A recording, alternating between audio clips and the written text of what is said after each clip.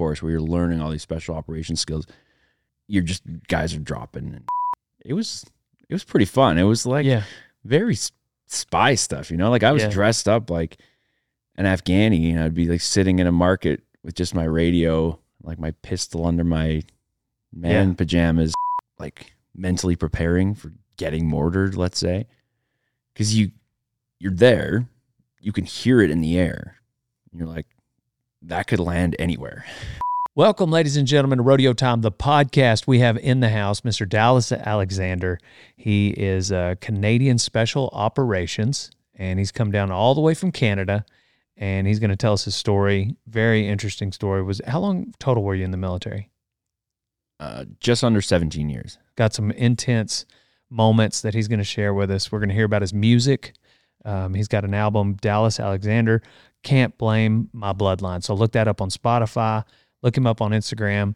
Follow Spotify, iTunes. Yeah, it's on every digital platform. Gotcha. YouTube probably also.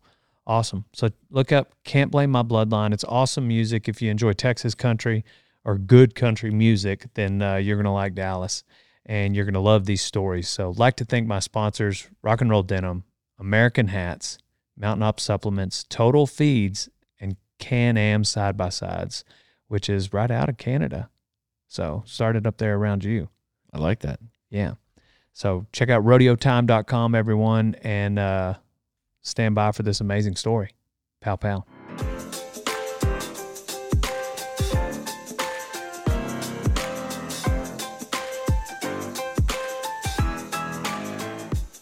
So we've got Dallas Alexander on. My man is from Canada. You're in the military, special operations. You're a musician. I got to hear you on Sean Ryan's show and been listening to your music ever since. That was, I think I listened to the podcast. I don't know when it came out, but I listened to it about 6 months ago. And been maybe 8. Maybe it's been a while. When was I down there? I think January I went, if that makes sense. Yeah, so it might have been maybe a full year. Excuse me. Yeah, I think it was at the start of this or last year, yeah. So yeah, you got an incredible story. I personally, I know Rodeo Time, I've had, half a dozen, maybe 8 by now, actually military type guests with stories on. There's a lot of rodeo cowboys we resonate with. Just, I don't know, we're a very patriotic bunch. Yeah. So we very much appreciate what all you guys do.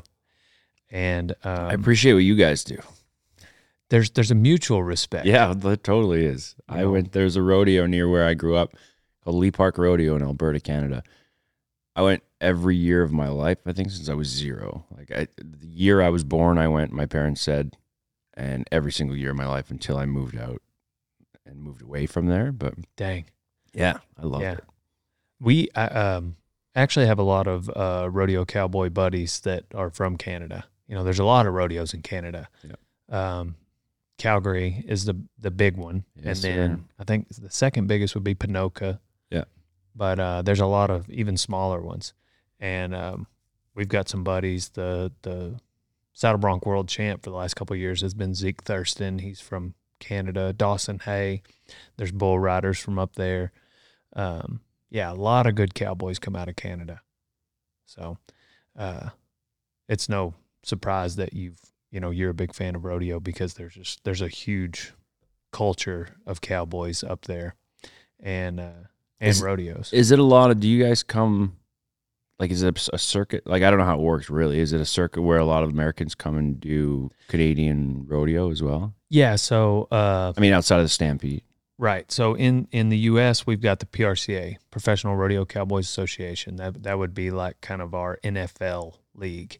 There are some amateur rodeos, like the one here in Graham is an amateur rodeo, or an open rodeo, and anybody can enter it. But there's PRCA rodeos, which would be your bigger ones, and Canada has the CPRA, Canadian Professional Rodeo Association, and what they do is they'll co-sanction some of those rodeos. So you'd have to have your CPRA card, but you got Americans that go up to kind compete in some of those CPRA rodeos, and you'll have Canadians that come down and compete in the PRCA rodeos.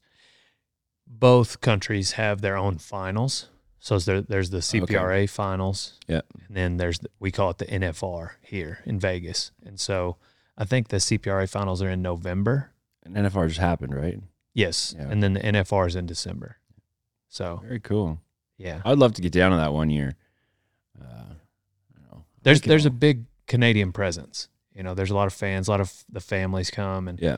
I mean, I bet there's 2, 3, 4 in each event from Canada. All right, we're representing. Yeah, all right. Yeah, y'all represent for sure. But man, I don't want to sit here and talk about my story too much. I'm just asking you about rodeo. Yeah. Oh, I got a funny story before we begin. So I got in last night at like 1:30. Yeah. And so I'm staying at the Airbnb just outside here. Dale B&B. It was not open. Oh, it wasn't? The door was locked. Was it? Yeah. So I had to pick the little. No kidding. The little box with this. Did you try to call piece me? Of a water bottle. I looked at the box and it was something I knew how to pick anyway, and I just cut a little piece out of a water bottle. But I was like, I don't want to call him at 1 because I got in at like 1:30 in the morning. I was like, well, let's just see if I can solve this first. But it's funny. So I apologize for breaking into your place. Oh, that's hilarious. Yeah. Yeah. So, the Airbnb, it's really slow during this time of year, and January, mid-January, in this West Texas town, hunting season's over. So we usually just block it off, and it'll be like, I got some rodeo cowboy buddies that are going to stay in it for a little bit, and there was a Marine that stayed there night before last. That's what you're saying, yeah. Veteran with a sign. I don't know if you follow him. He runs around with a lot of Black Rifle Coffee guys. Either sent me his stuff, or I've seen him out and about on the World Wide Web. So he would have been the one that locked it. Probably thinking like, of course, everybody locks them. But I'm standing out there, my little iPhone light on this lock box, and I'm picking it, and I'm like, everybody in Texas has a gun. I am essentially breaking into this place in the middle of the night, and then a couple dogs start barking. I'm like, better hurry. Better hurry. Not everybody, but some of us. Some of us. But I'm not going to act like I know how to use it any better than you do. So, to be honest, if somebody came in here, I'm going to pull this out and I'm going to hand it to you. I'm going to say, here, Dallas, you take this. Go solve whatever's out there. rather than say, Dallas, get behind me. I mean, I'm a Texan. I've handled guns all my life, and I'm so glad to get to you. I don't just shoot all the time. I shoot so that I know. I've got some guns I've never shot, but I'm also just not oblivious to the fact that, the kind of training that you guys have had, not to mention you've got the longest confirmed sniper kill in the world history of humans. So I'm gonna unapologetically, oh, there's danger. Here's my gun. Take it, Dallas. So anyway, but yeah, that I should have probably. There's a lockbox there. I probably should have texted all the info to get in that, but figured it out. But I just thought it was funny. Yeah, I gotta tell them in the morning. I broke in, but I was invited. Yeah, I sent a video. I knew I was in the right spot. Well, so I'd love to hear your story, and I mean, I'd like for you to start it kind of wherever you want. We can start as early as childhood. Sounds like you have some rodeo stories in there, but I'm just intrigued. I'm a fan. I've been following you on Instagram. I like to thank Sean for introducing me to you. I just want to kind of hear your story. What got you interested into going into the military? I think it was my upbringing. Like, I grew up in a tiny Métis settlement called, so it's like, it's an indigenous community. It's like a mix of our treaty Indian indigenous and the white settlers that came at one point. So it's a tiny, I think maybe 300 people on this. I don't even know how big it was. Thousands and thousands of acres. So tons of space and not a lot of people. And it was just roaming the woods constantly. I was always outside. I was always doing something that was either hockey or being in the forest. And, you know, there's a big hunter community out there. I didn't really hunt, or my dad didn't when I was young, but we always found ourselves, you know, creeping around the woods and stuff. And I'd never thought anything of it, even when we were, you know, camouflaging up and having like BB gun fights in the forest. I never thought about the military, to be honest. I wanted to be a hockey player when I was younger. And that's what I spent almost any spare time I had, was playing hockey or outside. And then at the tail end of playing junior hockey, I was coming to my last year of junior hockey, and it was kind of decision time. Do I try and make this a career? I was not going to go to the NHL. I could have probably played something like an East Coast semi-pro hockey team or something in Europe. Like I was okay, but I wasn't going to the show. Yeah. And it was my last summer. So after my last year of junior hockey, I was working in the oil field in Alberta, Canada. So that's where I'm from, is Alberta. And the guy I was working with had done, I think it was like a 3 or 4 year term with the military. It's just like a communications guy or whatever. But he was telling me that we had this special operations unit. And I didn't believe him at first. I was like, I don't know about that. I didn't even really know we had a military in Canada. Yeah. I'm not going to lie. I was like, I'm pretty sure we have some peacekeeping forces, but I don't know. I'm like most Americans. I didn't think we had a military. It wasn't something necessarily advertised, or they didn't make movies about it. Mm-mm. There was no John Rambo. That's right. So nothing with like a Canadian flag on his, you know, his combats or whatever.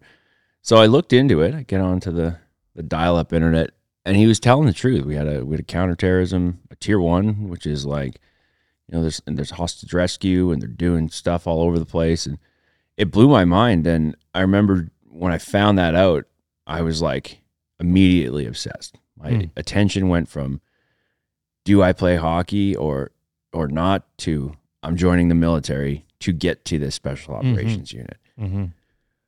And then I watched, you know, Black Hawk Down, Tears of the Sun, like a million times over. Right. If this is anything like that, that is for me.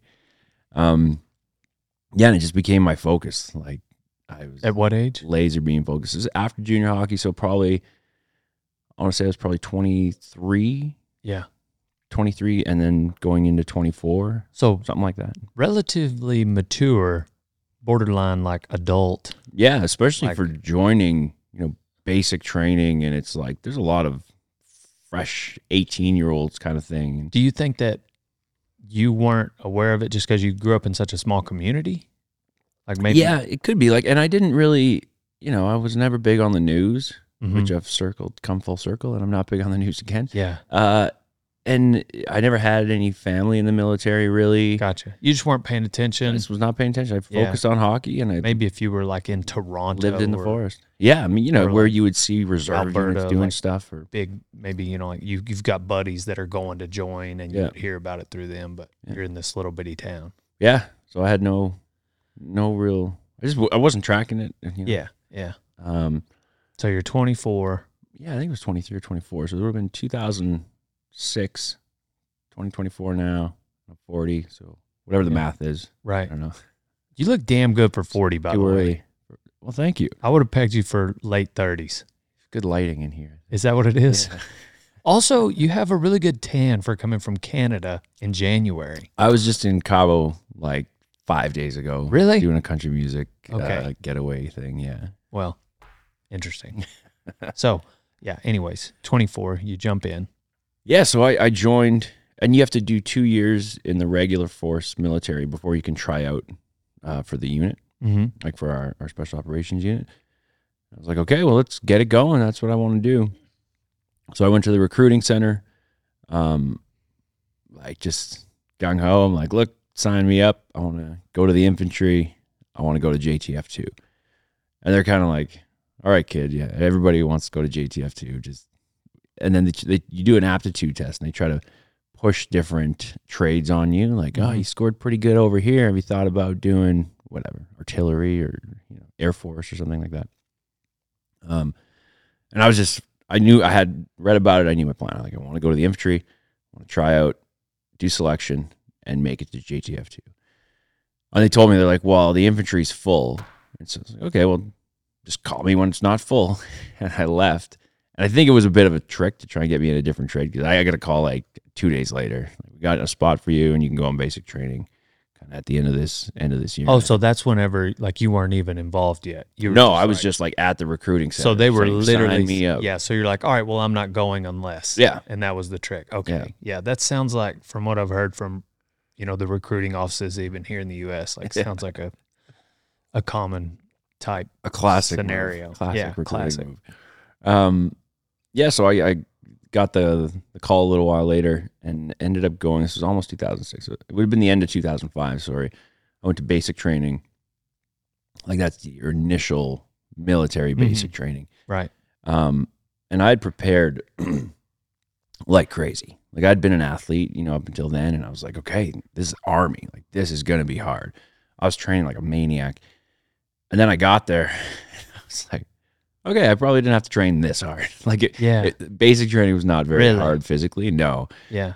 But I mean, they're taking people from everywhere, all walks of life, all different ages, and kind of, as long as you can pass the basic physical test, you get there and they think they're going to whip you into shape, kind of thing. But also, maybe, I'm not sure about Canada, but like at that point for us, like, we were taking anybody, in Zach's words, like, if you had a pulse. Oh, that's what it was. So that might have been Canada too. That is definitely who goes into basic training. Yeah. And so if you were an athlete at all, you were probably ahead of the curve. Yeah. Gotcha. Yeah.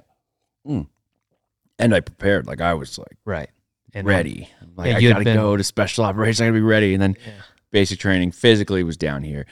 Now, it was a big mental shift, because, they're like, you get in, they shave your head, and everyone's yelling at you. I'm like, why is everybody so angry?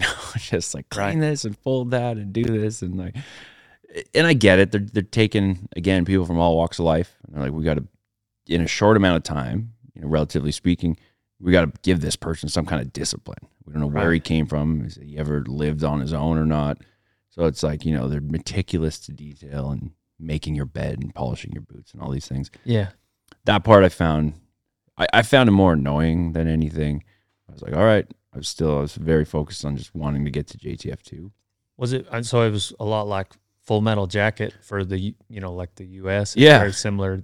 Yeah, like that. Up there. Yeah. Okay. It's just like, you're doing that stuff to obstacle courses, and you're in the mud, and everyone's yelling all the time. And yeah. So it was like that. Yeah. I didn't, the sleep, a little bit of sleep deprivation, nothing crazy until some of the exercises at the end. But anyway, so there's that basic training, and then it went into kind of more specific soldier and infantry stuff. And then I got sent to Edmonton, Alberta, to 3 PPCLI, and I got there in the summer of 2006. So that was the battalion I was first posted to. Where I'm like, okay, I gotta do my 2 years before I can tell them I want to, sign up and go on selection. And I had a great time there. Like, got in, and I got some really good. I had some good luck. Like, when I got in, there was the platoon and company I was going into had just got back from Afghanistan, and I guess they had like a pretty rough tour. So there's a bunch of guys leaving. So a bunch of new guys kind of filled in these places, which meant we were getting, great, like, the paracourse and reconnaissance, and I ended up getting sniper course right away in that first year, which is like, it's not really heard of in the battalion, but because there was a mass kind of exodus from at least this company, there was space. So as long as you were performing in these courses, you could keep getting them. And I was like, well, if I'm going to be here for 2 years, I might as well be learning stuff. So I got my first sniper course there, reconnaissance, pair, some machine gun stuff, and then I let my chain of command know immediately, like, I want to do selection for JTF2, as soon as I'm eligible, which is 2008. And it was good. It was like a really supportive unit. Guys worked out really hard and trained hard. We had a bunch of guys going to selection, and it was a little intimidating. I was training with some guys that were like machines, and like far fitter than I Right. And then you'd see them go to selection. You don't hear anything about selection. It's like this secret thing. And then they'd come back like a few days later. Yeah. And you're like, well, what happened? Like, I can't tell you, but I just wasn't, and I'm like, oh my God, like, what are they doing over there? You mean like they didn't make it? They didn't make it. They get cut a few days later. Like, so the selection is 7 days. We would be tracking, right? Like 3 of our guys are going, 4 of the guys are going. Oh no, 2 of them came back. Oh, so-and-so's back 3 days later. Day 4, and like, nobody made it. You're like, wow, what's happening over there? Yeah. So that part was intimidating. But I spent the 2 years in battalion, training, and I didn't deploy. I was supposed to be on one tour to Afghanistan, and I kind of got tricked. But anyway, it didn't end up happening while I was in battalion, which I was very disappointed about, actually. I wanted to have a deployment before I went to the unit. But speaking with the recruiter there, they're like, not required. You're going to deploy lots when you get here. But I still wanted it. Yeah. But anyway, that didn't happen. So yeah, I trained and tried to learn as much as I could while I was there in battalion. And then in 2008, so I got to battalion 2006, 2008, I did my selection, and I passed it somehow. Yeah. So it's only 7 days? 7-day selection. And then, which they call it like the second phase of selection. Well, there's like a few phases. So the first one is you have to do a physical test at your battalion, harder than the normal one. When you get in, you have to do like psychological evaluations. There's a bunch of things. And then they'll take all of these files from people who have passed all the physical tests and got the appropriate scores, and then divide it up into a bunch of serials, and you're invited on selection. So they run a bunch of 7-day serials. If you're successful and you pass the 7 days with the criteria where they say, okay, you can go on what we call a special operations assaulter course. Excuse me. That's, it's like varies between, it's like a 9 and 10 month course. And that's like another part of selection. So through that entire course where you're learning all these special operations skills, it's, you're just, guys are dropping. And, yeah. So you can get kicked out then. Yeah. There's a lot of like, safety is kind of the biggest thing. Like if you can't pick up like CQB stuff, like kill house, it's all, you get to live fire. So you're like, a group of guys moving through a building, live fire, different targets. Like safety was big. So there's a lot of guys that get tossed out for just like not being able to pick it up at the speed that you have to go for like, hostage rescue things and stuff. It sounded like, having read the books and listened to podcasts of guys, going through selection for tier 1 units here in the U.S., it sounded like CQB was what got a lot of guys here too. Yeah, that was what got the most for us. And it was like the basic CQB, just like when you're learning it, is where you see, for the most part, there's some like, an advanced CQB where you're helicoptering in or jumping or rappelling, whatever it is. Some of that, but most of the guys, I think, it's like when you're first learning that skill set is where you would see where there would be a divide. And it was, I don't know if it was just processing time or whatever it was, because you have to make just smart decisions, know, and there's like real bullets flying everywhere. So it's crazy like, to hear like who and why certain people were good at it and others weren't, I don't know. Yeah, I have and, no idea. And some of it, I'm like, it's hard to pinpoint why, someone was good and someone just couldn't pick it up in that time frame or whatever. Yeah. But you did.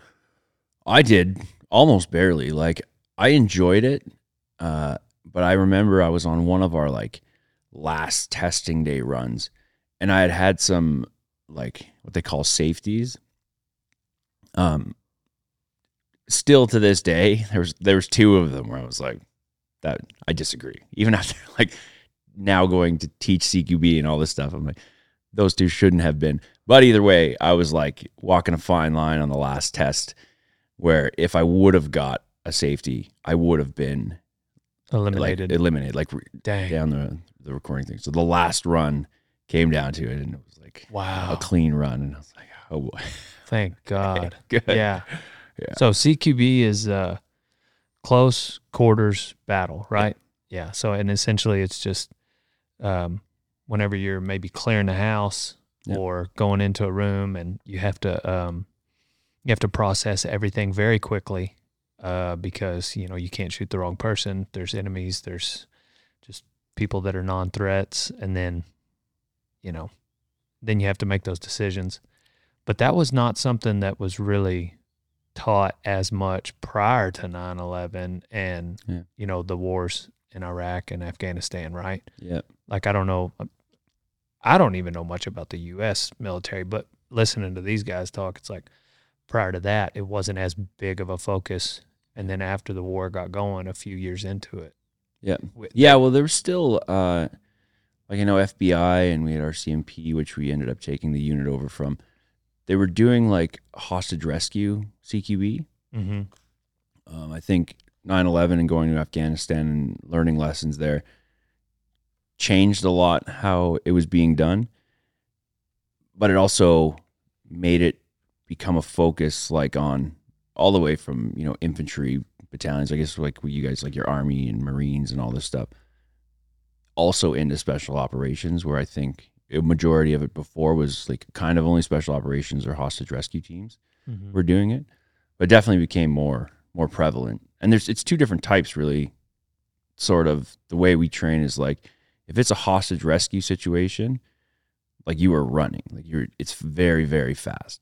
Like it's quick in rooms, assessing threats immediately, and like you are sprinting. There's no time wasted. If it's like combat clearance, we call it, you're hunting someone, you have a target, you're going to more methodical. It's methodical. You're taking into consideration like your safety and cover when clearing rooms versus we need to get this hostage like before something happens, if they know we're here or whatever the case is. Right. Yeah. Dang. It's so interesting. And it's so, we were talking about with Zach yesterday, just being in combat, how it appears to me, and he was, kind of halfway confirming, and we were talking about how like you could do everything right that day, and you just happen to maybe be standing in the wrong place. Oh, totally. And something go wrong, and it's not your fault. It's not anybody's fault. You're just in the wrong spot at the wrong time. And that seems it's probably like the bad guy's fault, but right. It seems no more truer in CQB. Oh yeah. Like you do everything right going through the door. It just happens to not be your day.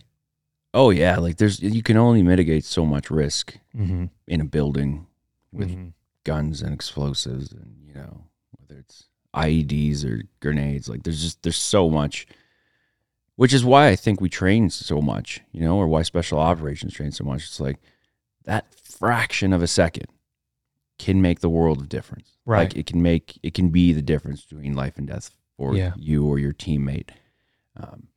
Like just a split second. So that's why, I don't know how many, a lot of guys, but it's like you're training your pistol draw till it's like, you're just shaving, just like that initial shot time, target acquisition, all the stuff they're training is just shave, like bits and bits of seconds off, because, it could be the difference between kind of life and death. Yeah. And then there's stuff, like you said, like just, it happens, war's chaotic, but you want to stack the deck in your favor as much as possible. And I think that's why, we train so much, or did. Now I'm a civilian. So you get out of your 7 months. What would that be called? If the week is called selection. So selection, and then that's the Special Operations Assaulter course. Okay. So you're on course. I think mine ended up being 8 months long. And there was some of they call it continuation training. So it's like extra medical training, tactical driving, and like parachute insertion. So HAHO and Halo. That was cut a little bit short on my course, and we ended up doing all that stuff after because we needed to, I always say deploy, but we were still in Canada. We had the Olympics in Canada. And so we had teams on each coast. We were like just there in case anything happened, and we're, wrecking all the different venues things were at if anything kicked off, and we were just kind of staged in the mountains ready. So we got cut short a little bit on that stuff. And then the rest of it, the rest of the courses or the rest of the stuff we missed, we just caught up on after. Gotcha. So that's late 2008? That would have been, so selection was 2008. My Salter course was 2009. Okay. It was like essentially, I think the course went to January to end of September, something like that. And then we got put into different squadrons, and then we went and did the Olympic, getting ready for that. So there's a lot of like working in the ocean, we call it MCT, like maritime counterterrorism. Mm-hmm. So like if there's, hostages or a situation on a ship, if it's at anchor, if it's sailing, whatever it is. So a lot of that stuff. And then circled back to kind of some of the other courses and stuff that we had missed on the tail end. And so the Canada military, you don't necessarily have all of the, obviously you wouldn't have the same branches of military that the U.S. has. So like you guys did a lot of the same things that maybe the Army and the Navy would do. Is that right? Or well, we have Army, Navy, Air Force. Okay. We don't have Marines. I don't know what your other branches are. Coast Guard has its own or something. So we have Army, Navy, Air Force. And then now, when I first got in, we like JTF2 and CSOR and like an helicopter squadron. We were just like each our own individual special operations units kind of working together. Now it's another branch. So it's Army, Navy, Air Force, and CANSOFCOM. Okay. Which is our Canadian Special Operations Forces Command. So it's sort of the same. We're missing a few, and you guys have like 1 million more soldiers than we do. But it's kind of structured the same. Mm-hmm. So like and we've worked with your guys a bunch, but where like, like SEAL Team 6, the Bin Laden guys, they have like dive capability, some maritime hostage rescue stuff. But I guess your Delta guys do as well, I think. But so they kind of cover the gamut of, in the water, in the mountains, on land, right? From a special operations context, we do the same. Gotcha. So, 2009, is that your first deployment? 2009, yeah, but I mean, like, it's in brackets because we were in Canada. We were just ready for the Olympics. And the first deployment overseas for me was outside of like a training kind of mission, would have been 2010. 2010, I went to Afghanistan. So we were out of Iraq by then. Well, it was the first Iraq was I think it was over. Yeah. And then we were in the Afghan time. It was before, like, I call it the second Iraq kicked off again. Gotcha. How was your first deployment? What was that like? I thought it was really cool. At the time I was a little disappointed. I was a backup, like a spare, so I was training as a spare on this team in case something happened and someone couldn't go or whatever, to go do like sort of in and around Kandahar, but it was doing like hits. It was doing what we call hits, like DAs and stuff, where you intelligence, you have a target and you go try and get them. And that's what I was training for, and that's what I was excited to go do. And then it was looking like I wasn't going to be, they weren't going to need a spare. So a sergeant major came to me and he was like, look, there's this other opportunity. You can go to Afghanistan as well. It's a little bit different role and context. And it was doing what we call source handling operations.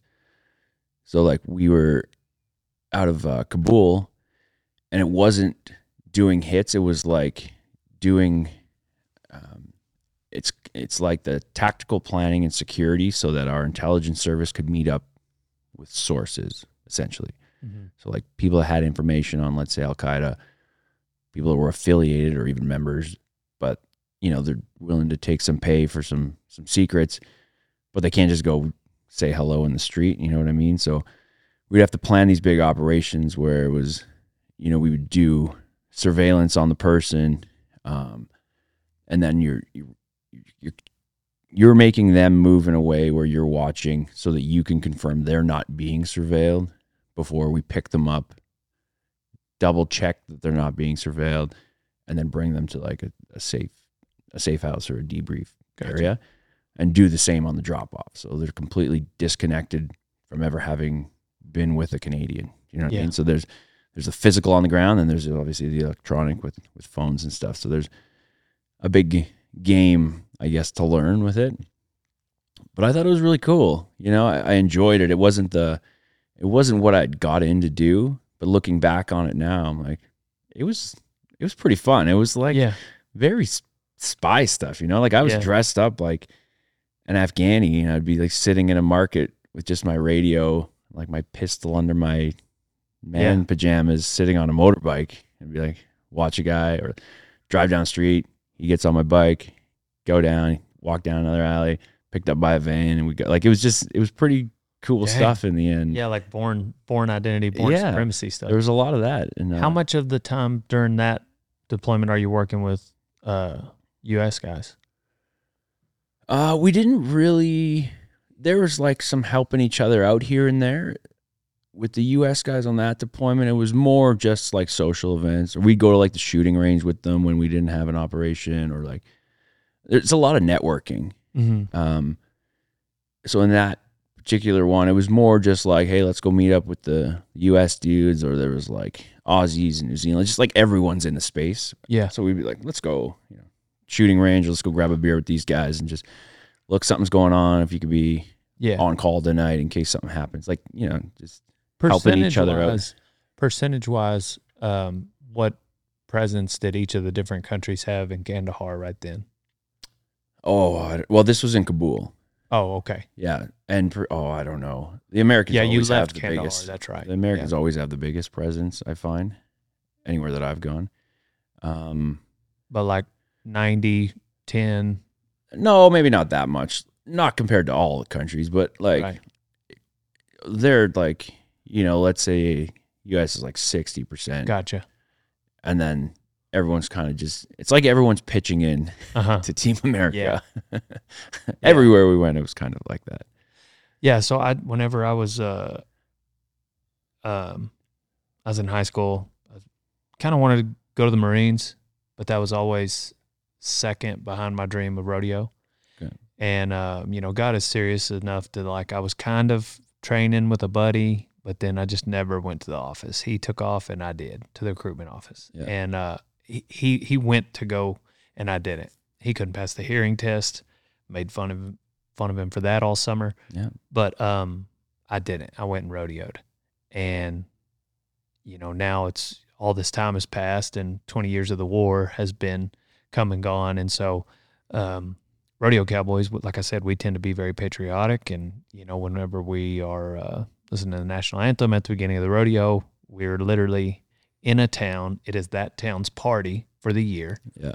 And we are the celebrities that they're coming to watch. And so we get to be, 2 or 3 times a weekend, every weekend, we're going to these and we get to live this freedom that, I don't know, the rodeo lifestyle is the epitome of freedom. It's one of those lifestyles that I think, you're your own boss and you've got to perform well to continue to do it, because you got to win your pay. You're not just getting paid to do it. But regardless, we get chill bumps during our national anthem, as I'm sure Canadian rodeo cowboys get the same during theirs. And so I say all that, like, having not gone, like, I've always just had like a deep respect and watchful eye on what was happening, but obviously not ever having been to those countries, and definitely during war, like, I'm now having to piece together all these stories.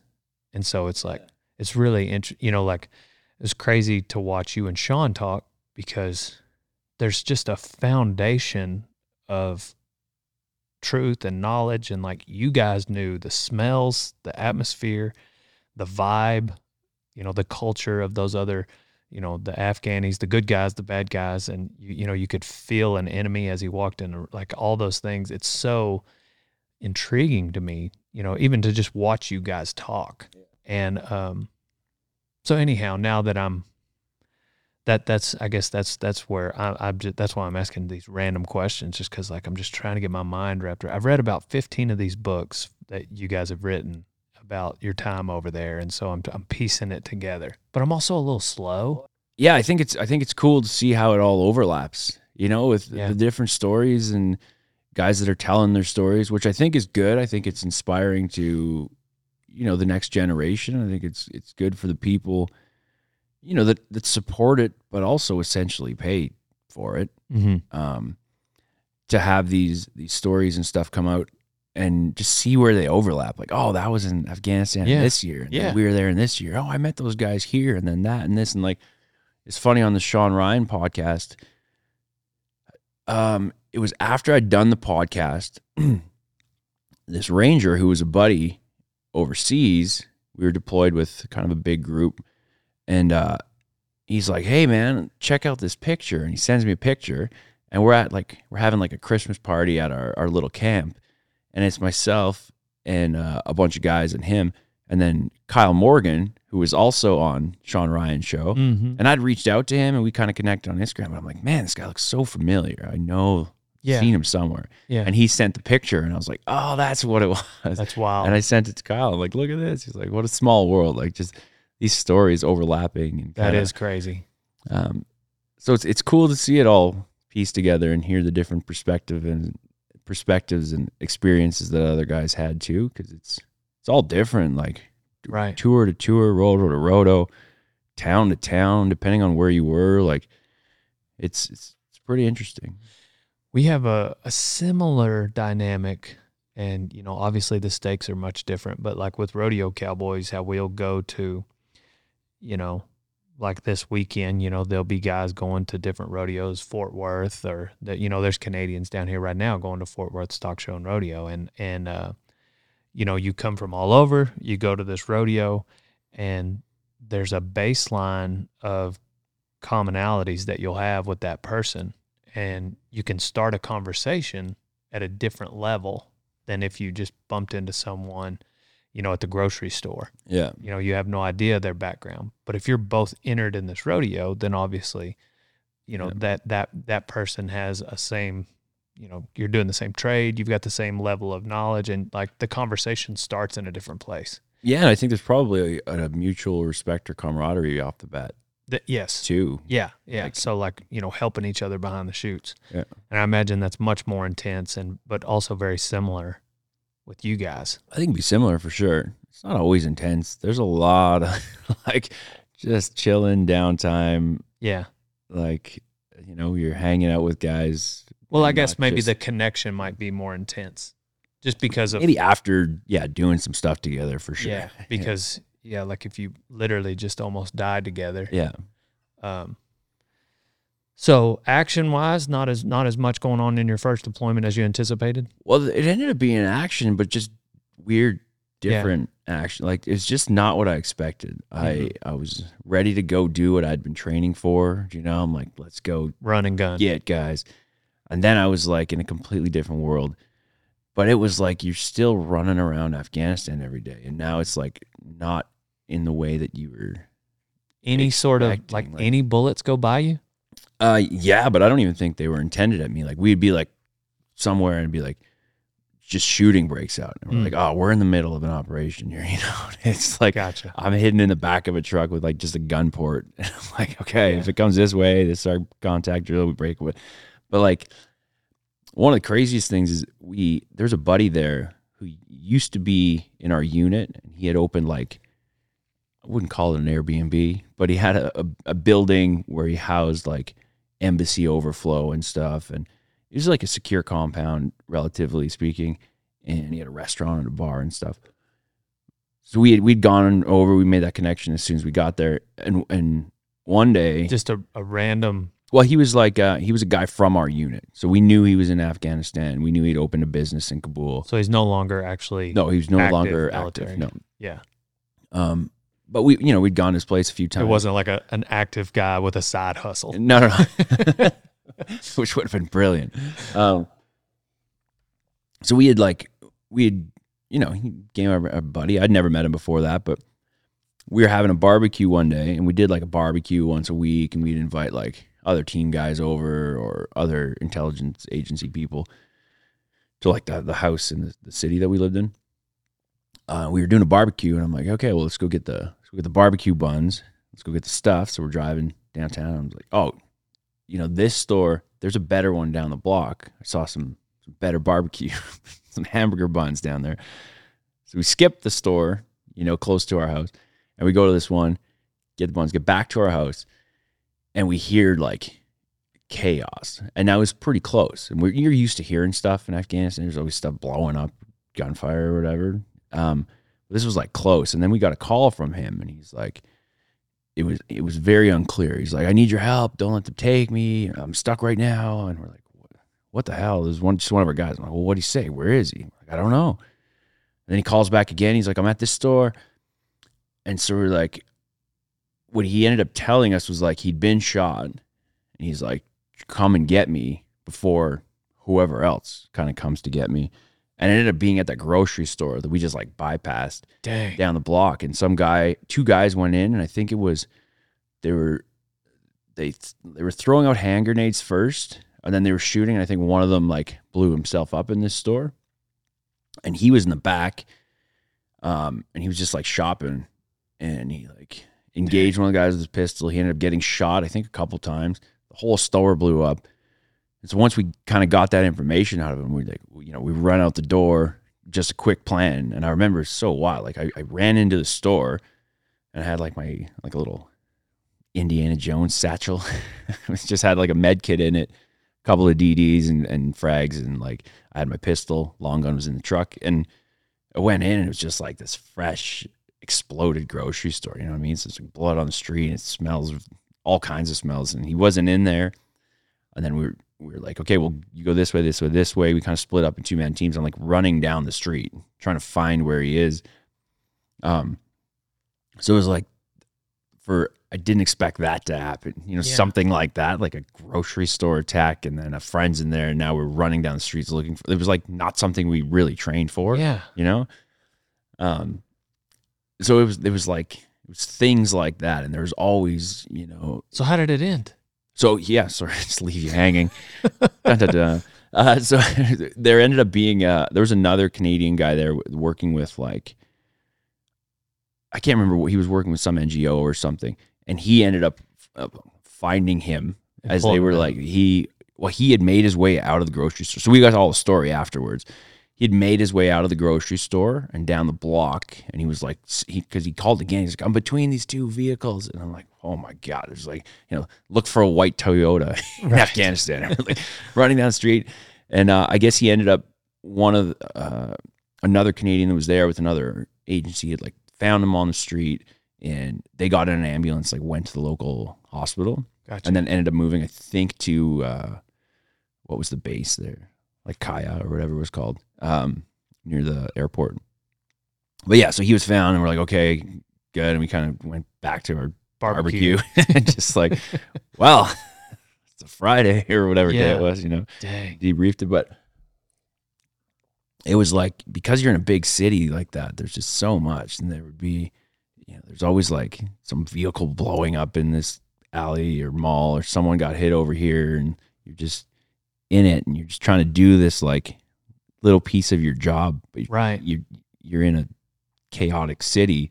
Yeah, so like you plan every operation. We're like, okay, we're going to do it over here, because it's very like specific to where you're going to do it. If you're like, look, we're going to tell the source to pick up his phone on this corner, walk down this alley, turn right, get on a motorbike, go down under this bridge, across this bridge, and get in a van. Like, you can't just do that anywhere. Like, it all has to be, you have to do the reconnaissance first. You know what I mean? Mm-hmm. So if like something happened in that area, like, oh shit, okay, we got to move it to wherever the backup place was, or just like the completely different side of the city, or tell him, can he meet tomorrow? And if not, then, so it was interesting. Yeah. I learned a lot. So was sniper even in your job title at that point? No. Well, because I hadn't even done the sniper, like the JTF2 sniper course yet. Okay, gotcha. But because I was a sniper in battalion, like I'd done the sniper course and I taught on one before I went on selection, our kind of home defense plan had a little bit of sniping built in. Gotcha. If anything happened, yeah. So you get back to Canada. How long was it before your second deployment? So that one was 2010 and into 11. I think it ended up being 9 months or something, close to 10 months. We got extended a couple times, and it ended up being a while. So it was 2011 when I got home. And then that was really the tail end of Afghanistan. So there was a bit of a pause, and I remember being like, well, now what do we do? Like, and I think it was until 2014, and it was just, like, we're still going hard. You train every day. We were going different training missions here and there, and like, but like to really be deployed, it wasn't until 2014. Really? Yeah, I think it was 2014. So it was like that's 3 years almost. Wow. At least 2.5 years. And that seems like a long time. Right. And I was new to the unit, and I wanted to deploy. And I'm like, are you telling me we don't have anywhere to go right now? Like, all I heard about was like, you're going to have roto after roto after roto. You're going to get to go over as much as you want, kind of thing. What does roto mean? Like a rotation. So, gotcha. Yeah, like a deployment. And then I do one, which was not even the type of deployment I wanted, even though I enjoyed it. It's like, that's it? Like, what do you mean? Like, I put all this, like, I wanted to come here to do that job. So yeah, we had to just be patient and train. Freaking train for 3.5 years. Yeah. And then Iraq kind of, or the next set of missions in Iraq kicked off, and I think it was 2013 or 2014 I think it was early 2014. It was like what we call Roto Zero, so the first guys going over. And then I went on the second Roto, which, because we're the military, make it confusing, is called Roto 1. And I just went with, I was part of a sniper team. It was just 2 of us. So I had a sniper team. So in that period off, I'd done now my JTF2 sniper course, and I'd moved to being a sniper in our unit. So from an assault squadron to the sniper group. Gotcha. So that was my first deployment in Iraq, was as a sniper, and I went with like my team leader and myself attached to like another group of dudes. And actually, my sniper TL is my brother-in-law. Gotcha. He was not at the time, but is currently. And it was such a different experience than the first tour, and it was also very different than what I expected, because we got there and ISIS was like steamrolling Iraq, and now they were kind of held at the border, like, of Kurdistan, which everybody else is just Iraq, but in Iraq, it's very much Kurdistan in Iraq. And the Kurds just like made this defense line, just holding it. ISIS was attack. They would try and hold them off, try and penetrate, get pushed back, push forward. Like, it was like very old school. Like, you're on this trench line, essentially. Dang. And then the bad guys are over there. And then, like, this is the good guys. It was crazy. So a lot of our support was sniper fires, obviously, and airstrikes. So we would like just sit on the mountainside for days and look for targets, and then call in airstrikes. If we had a JTAC, they would do that, and we would be supporting with sniper fire if they came, within sniper range. At that point, were you working with Americans? Oh yeah, we worked with Americans a lot on that tour. All kinds of different ways too. Like, we were staying at a little house just back from that line, a couple K back, and it was like a Canadian team, but there was a bunch of like, you're just collaborating a lot. Sometimes they'd come out on the OPs with us. There was like Green Berets a lot. And then your tier 1 guys, it was more working together. I'll just say doing other things. Yeah. that one's not mine to tell. But yeah, we got to work with a lot of Americans, which was really cool. Was there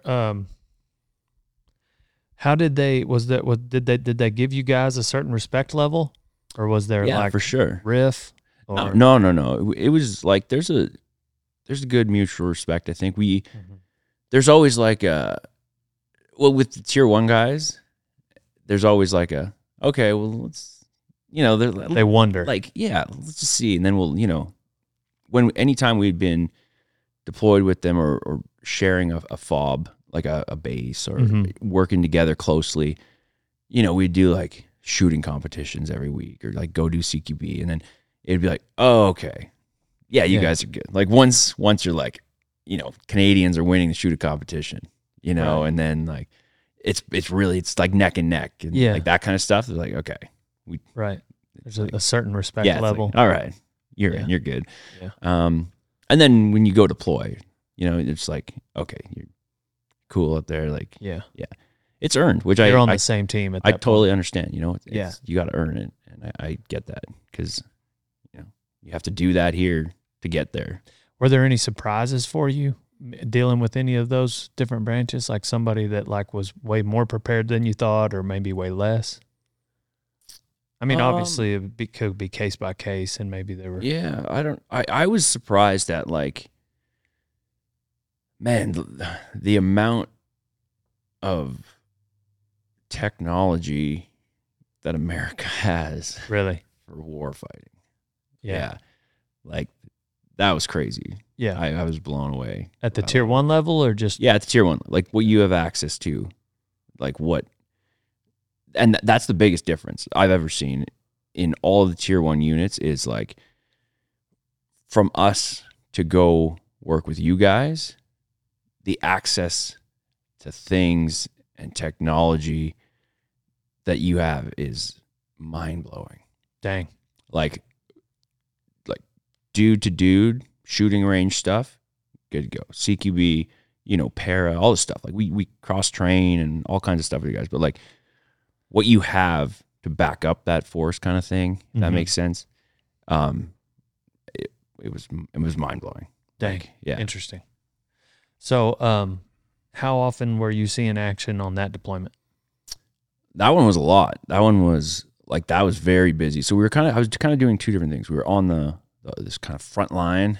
And then we would be doing, hits in the cities. So even within Kurdistan, there was obviously still bad guys that would infiltrate somehow, been there, working with, you know. So we would get, you know, all the intelligence down and we would go do hits like in some of the different cities. So that's what I was looking for the first tour. You know, it's like your alleyway in town going into this building, grabbing this guy in the middle of the night or whatever. And then on the front line, it was supporting with sniper fire and airstrikes. Yeah. And that's where most of it, like all the city stuff was generally pretty, I thought it was like fun. That's the right word to use, but it wasn't action really. Cause like just, you know, in the middle of the night, there's 5 guys in your room with like night vision. You're not putting up much of a fight at that point. Yeah.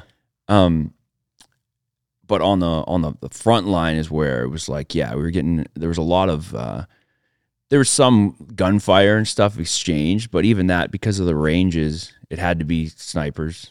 Like if someone came within like AK range, they were getting wasted immediately. Yeah. So they learned not to do that really fast. And then these like rockets and mortars were the big ones, which is like, I've said this before, it's a strange thing because I never really thought about it, like mentally preparing for getting mortared, let's say, because you're there, you can hear it in the air. And you're like, that could land anywhere. Yeah. I mean, that could land right on my head. Right. That could land right over there. And if we're getting attacked by mortars, which happened a handful of times, it's like, boom, right over there. Well, I'm glad I wasn't that guy, you know, like, or it hits like, it's crazy because it's such a mental thing that I didn't really think about. You hope you're standing in the right spot. Yeah. And I remember the very last job of that tour, I was like viciously sick. I had like terrible diarrhea. Sorry, everybody. And it was like the last OP we were going on before we went home. And my now brother-in-law, Chris, was my TL. He's like, look, stay back from this one.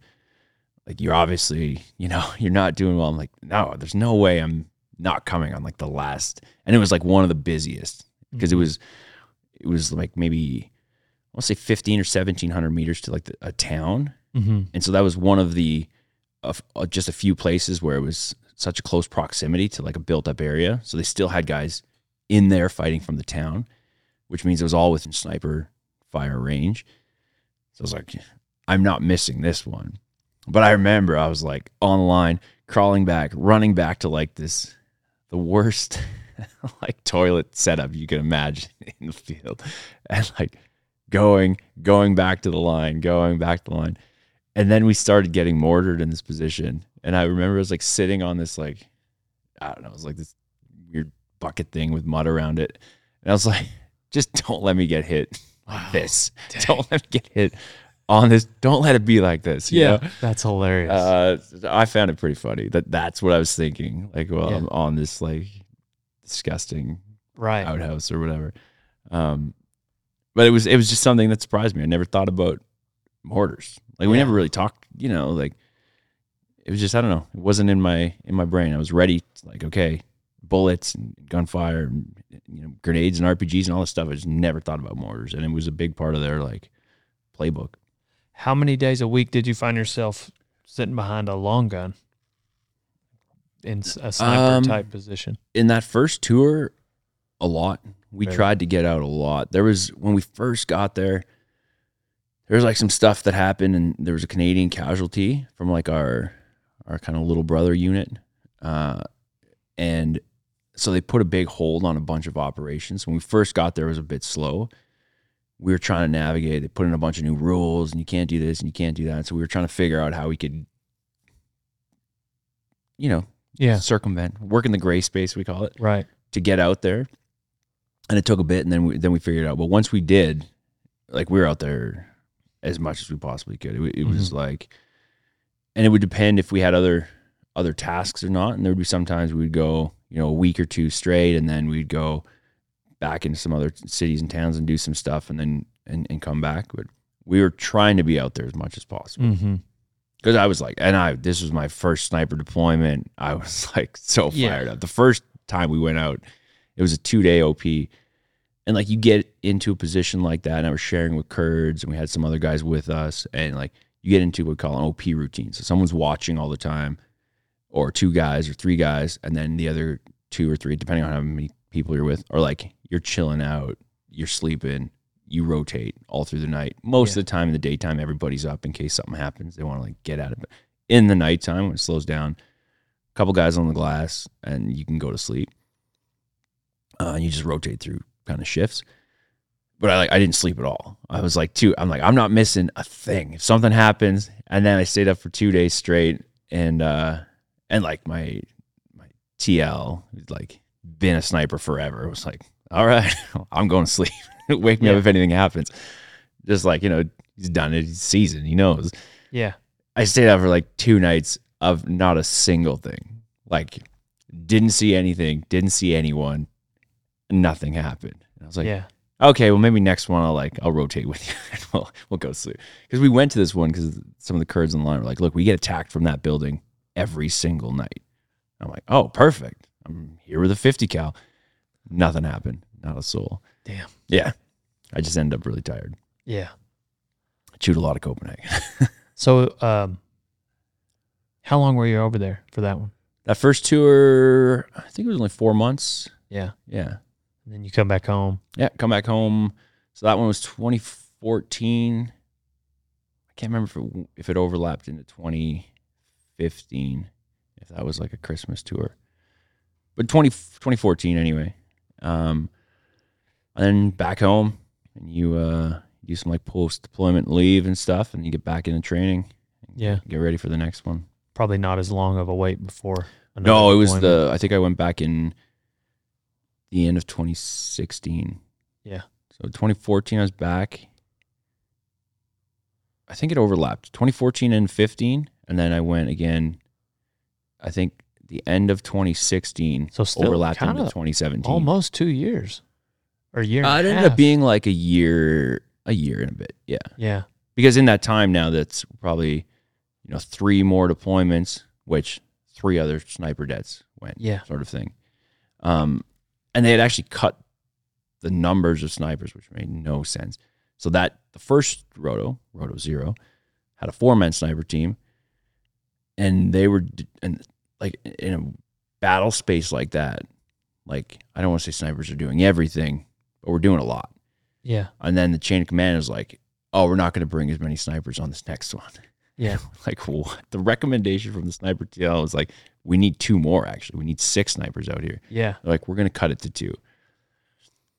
Like, chain of command. Okay, so the 2 of us went halfway through the tour. They sent 2 more snipers on ours, which is good. So but of course, down to 2, and then it went back up, and we stayed at that. But even then, you come home, another det goes, another get goes, and then it's a year before you're going again. Mm-hmm. So the second one, I think it was the end of 2016 into 2017. I think was the timeline. Yeah. So how'd that one go?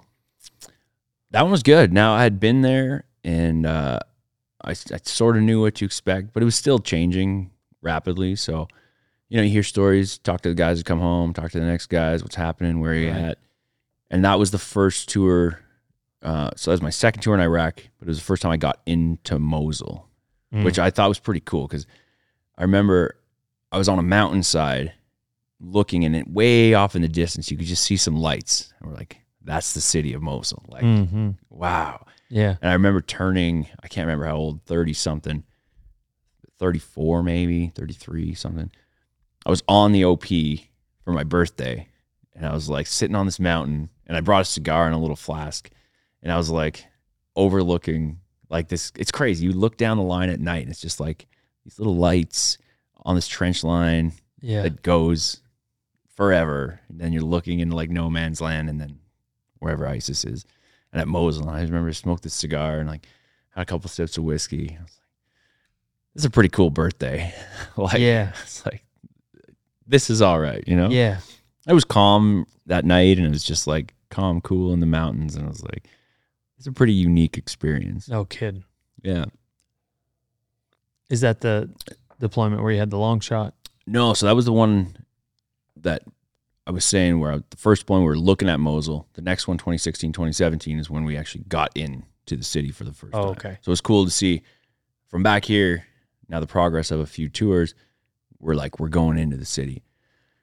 And this one, again, was a mix. I was doing sniper stuff and then like assaulter, I don't know, gunfighter stuff. So a lot of this was in the city, just like your plain clothes, but nighttime. So it's like, here's a target.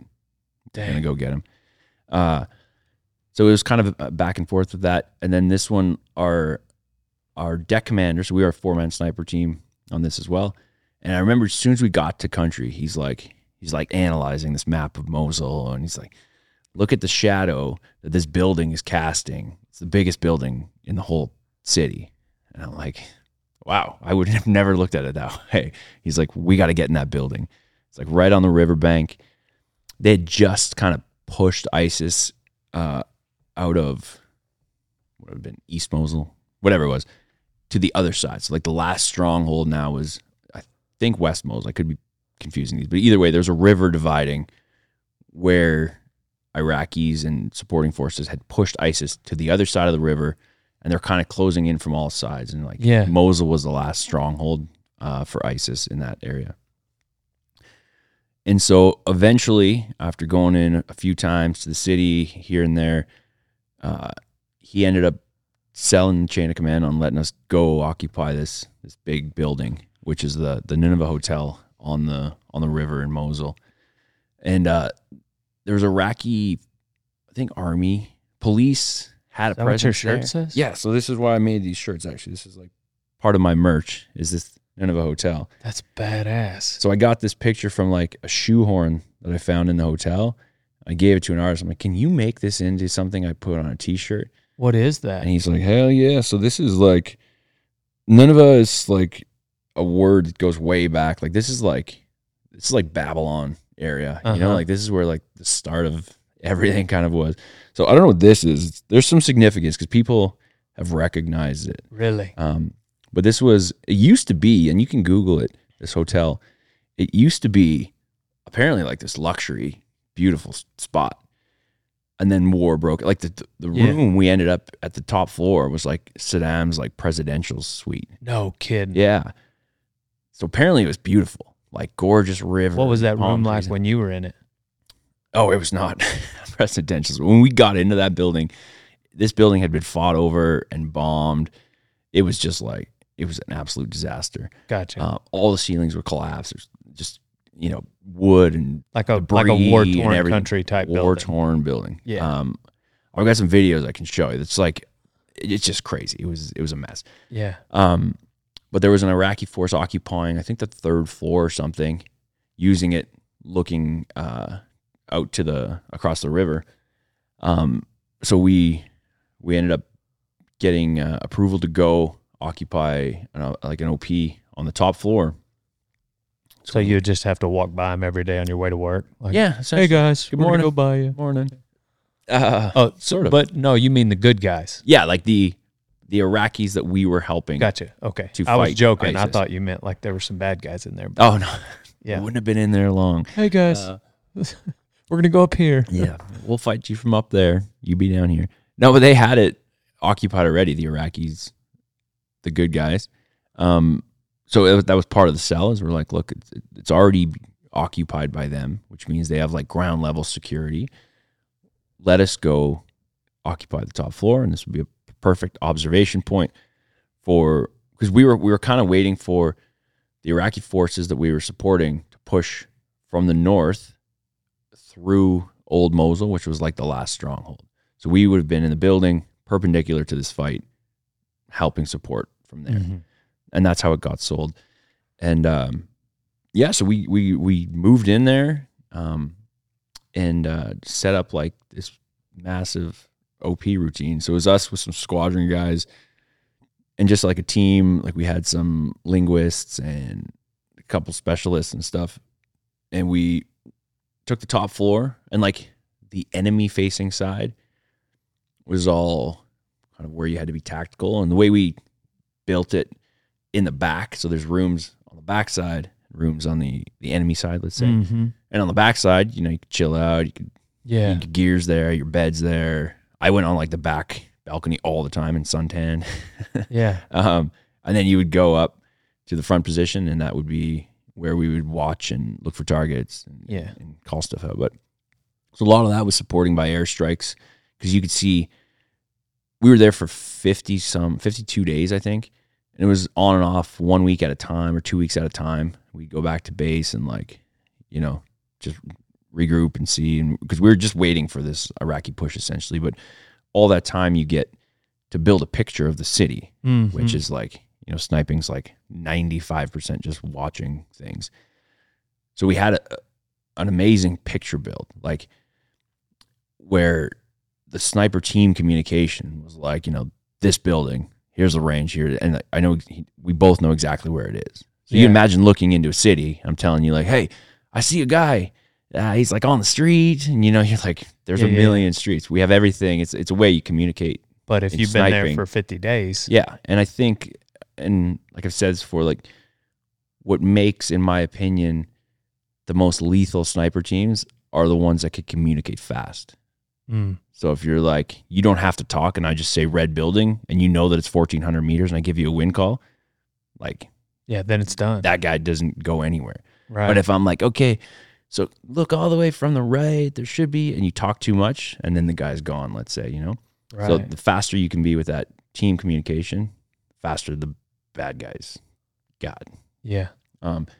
So we built that picture and became very familiar with everything. So when that Iraqi push finally did happen, and this was like the last week of our tour, we're like, okay, we're sitting here not doing too much. Yeah. And I don't want, and this tour I think ended up being 6 or 7 months.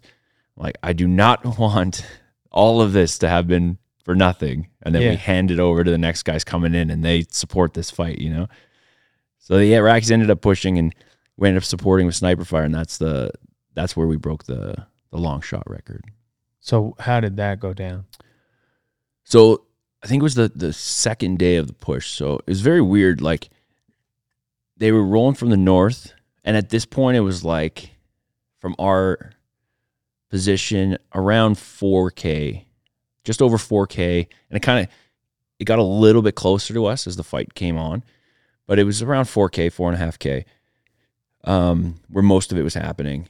And, which is how many miles for our American listeners? That's probably like 2.75 miles, something like that. We could look almost conversion calculator. But at that point we were not shooting our sniper guns. We were looking for airstrike opportunities where we kind of support. But the second day they started getting closer, and I remember sitting with my buddy who was the TL of our team, Ben, and I was like, I think today is the day we can start engaging. So to back up, before we went overseas, we came down here to Canadian Texas, trained with Accuracy First, and this company, TACCOM HQ, brought this little piece of gear that was a prism. You put it in front of your scope, and a prism just reflects the image. Yeah, which was a game changer for long range shooting, because previously, if you know how a rifle works, you're behind the glass, and let's say you can dial your scope, you run out of room at a certain range, right? Like you can only shoot so far, and then you can angle your gun up higher if you have a reference point, and you just like that will dictate, other than the round ballistically running out of energy, will dictate how far you can shoot. Kind of like stacking a pin on a bow. Yeah, yeah. So. Like that, and you can imagine you have like 20 pins. You know what I mean? Exactly. So the problem is, if you're behind the gun, you can't see now what the spotter's looking at. You're looking at the clouds. If you're lucky, you're looking at a telephone tower or something. So historically, it had been really hard to shoot this far. But now with this prism reflecting the image, you could have your gun where it's required for that elevation or distance, and you can see the target. Looking at the target, the shooter's looking at the target, the spotter's looking at the target. Game changer. So, at what point do you need the prism? How far out? Like it's real handy at like with a 50 cal. I'd say like 2,400 meters. Because which is oh yeah, so like is that how far is that? Like 1.5 miles, we'll say. Yeah, something like that. I went to I did some content for the Army, and I got to shoot with their Army marksmanship unit, and we shot a mile. I got to shoot a mile. Yeah. And it was with a gun almost about like a 338. Okay. I don't know exactly what the gun was. I can't remember now, but it was raining. God, it was wet. It was cold. And so like, perfect. I mean, I'm pretty extreme, so. Yeah. But anyway, we didn't necessarily need a prism. Yeah, no, most scopes are good. Like even 2,400 meters, like you're starting to work at the bottom of that reticle. Like you can dial up most of it, but then you got to start holding in the reticle, like the pins on a bow. Right. Until you're at the bottom of your reticle and you're maxed out for elevation. In like, I could be wrong ballistically. I think it's like between, 2,400 and 2,800, somewhere in there. It's like, it's more comfortable to just have on a prism and have the guy in the crosshair. Gotcha. So anyway, this little piece of gear was introduced to us, and I think we went out the door with the first one overseas. But when we got it, the point of the story is we were shooting in Texas here, and we were down there with our sniper troop and like some of the chain of command. And when we got it, I was like, I promise you guys, on this tour, we're gonna break the world record. You just had that feeling. I had that feeling. I'd been there, and I was like, what this does for us extending the range. Like, it's a whole new world. I'm like, so I was like, I promise you, we will break the world record on this tour. Yeah. So it's pretty funny. And then, in that hotel, that fight came kind of from the 4K. I really should have had this set up in miles, but to like the 3.5 kilometer range is 2.2 miles. So that's where it was the next day. And that's when we started engaging these guys. And what we were looking to do at first is just, we're sending sniper rounds so that they would run into a building, and then we'd call an airstrike. And we're, kind of wrangling them up. So the goal, 50 cal. If you hit them, great. Yeah. But if you didn't, the goal was just, to get them. That's right. Yeah. And my buddy, so there's the setup we had when this fight kicked off was shooter spotter on one side, four-man sniper team. And maybe 8 to 10 feet over was another shooter spotter team. So there's the four of us, and we're working together, and then just working like in our own little team. So we're kind of just talking back and forth. And at this point, there's a fight happening down there, 3 kilometers away, 3.5 kilometers away. So we moved forward, not like right to the edge of the balcony. We're still sucked in the room, maybe 12 feet or so, but moved forward a bit so that our arcs were wide open, and we were just like, okay, now we can talk out here. There's a fight happening down there. They're not looking this way 3.5 kilometers for anything because they're fighting in the streets. So we moved forward a bit, and that's how we were running. 2 guys, and it was off these big, like dinner tables we found, sort of thing. So the 50 cals on top, spotter behind the shooter, and you're laying down. Well, like you're like shooting from a table. Okay, so you'd be like sort of like hunched over, standing. The spotter's behind, either sitting on whatever or standing, and we just swapped out back and forth like shooter spotter. So my buddy on the other gun, so Ben and Josh were on the gun to my right, which is our TL, and one of the other guys in our det. And I was a 2IC with like my shooter Scott, and Josh had sent around, and it ricocheted and then hit a guy, and it was like, maybe 2.4 miles, something like that, 2.3 miles. And we were both watching this area, and we're like, wow, like that's the longest shot I've ever seen hit somebody. And this guy dropped, and he was on the ground, and they have these little motorbikes ISIS did that would like go pick up their casualties and bring them off to wherever they were treating them. And we're like, So he broke the record. Well, it was a hit. He didn't kill the guy. Yeah. So we're like, it's just the longest shot I'd ever seen hit somebody. And it was a ricochet off the ground too. Right. But we're like, wow. And then shortly after that is when a bunch of fighters were engaging these Iraqis that we were supporting, sent some rounds, and they hid in this building. We called an airstrike, but it was a dud. Like the missile, like the bomb didn't go off, which was rare. I'd never seen it before. And then out the back, like second story window, this guy started lowering his fighting equipment, and you could see him. He's lowering his AK. So I was spotting at this time. So I was behind the gun, like behind Scott, who was shooting, and on the other side, Josh was shooting, and Ben was behind him. So I'm like, okay, this guy's coming down. I'm like, hey, Scott, corner of this building. Here's your elevation and wind call. He's like, come on, stand by. I'm like, send it. They did the same thing simultaneously, and we didn't know. Like, we didn't coordinate it. So he sends his round. It's like 2 sniper rounds go down. And it's 2.2 miles because this was the long shot. 9.9 seconds later, like almost 10 seconds later, the guy's he's climbed down. He goes down to pick up his gun, and it like hit him right through kind of the back. And it's a 50 cal, so obviously he crumbled. He rolled down this little hill. I'm like, hit. And they're like, hit. I'm like, no, that was us. That was us. We don't know which round it was still. We call it a team effort. But yeah, that was the long one. Dang. And ended up right after that. It was a crazy thing is a few more fighters came out of that building, and they ran to the alley, this like corner of an alleyway, because they didn't know where they were getting shot from. And so I'm like, okay, Scott, go over it. And we called it the alley. So he knew exactly where it was. I'm like, go over to the alley, same wind call, like spotter on. He's like, stand by, send it. So he shoots. And now there's 4 of them stacked up on this corner, and they're like looking around the corner, but like we are looking at them, right? Yeah. The round goes and it hits like right between all of their heads, which I didn't through the spotting scope, 3.5 kilometers, 2.2 miles away. Send it. I'm looking at the guys. They all like the round impacts, and they all hit the ground.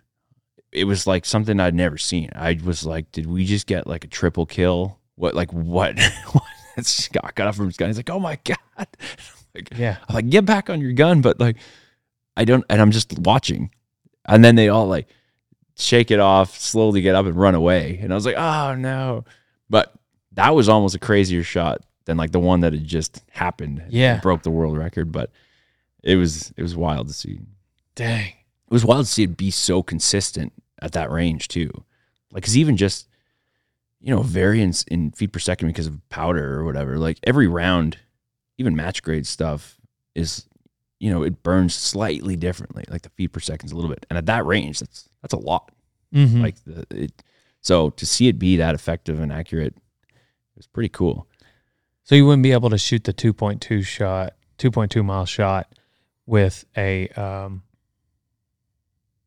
without the prism. You wouldn't be able to see the target in a scope. That's right. You wouldn't it would be a lot of luck.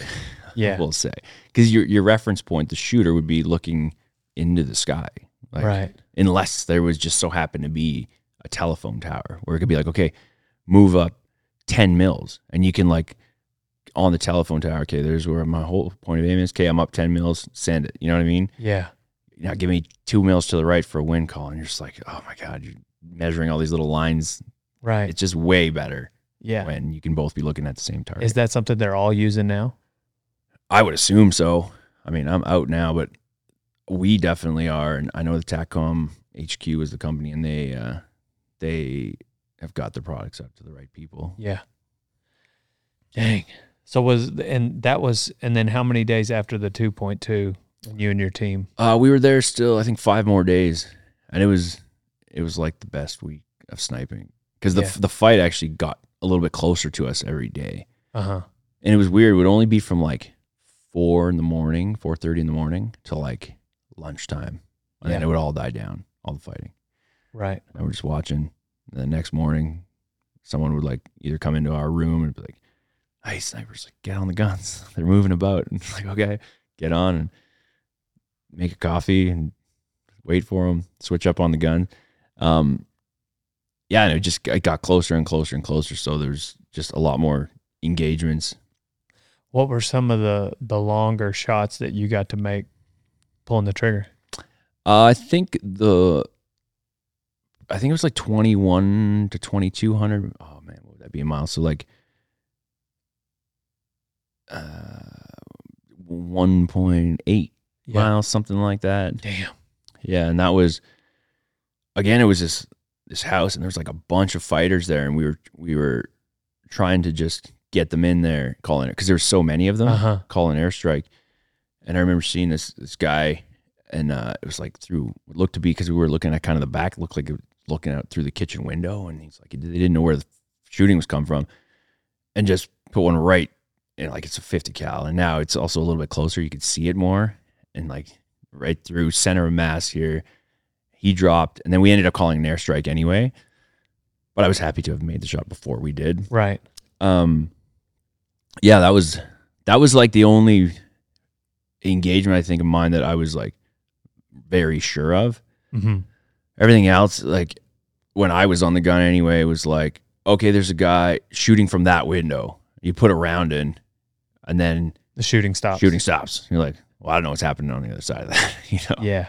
He's not having a good day because it's a 50 cal, but I don't know what happened. So that was more of mine. It was when I was spotting is when I really got to see the big picture of like effective, right. Like there was a counter sniper. So there's a sniper team that must have been sent out to like see where this fire was coming from.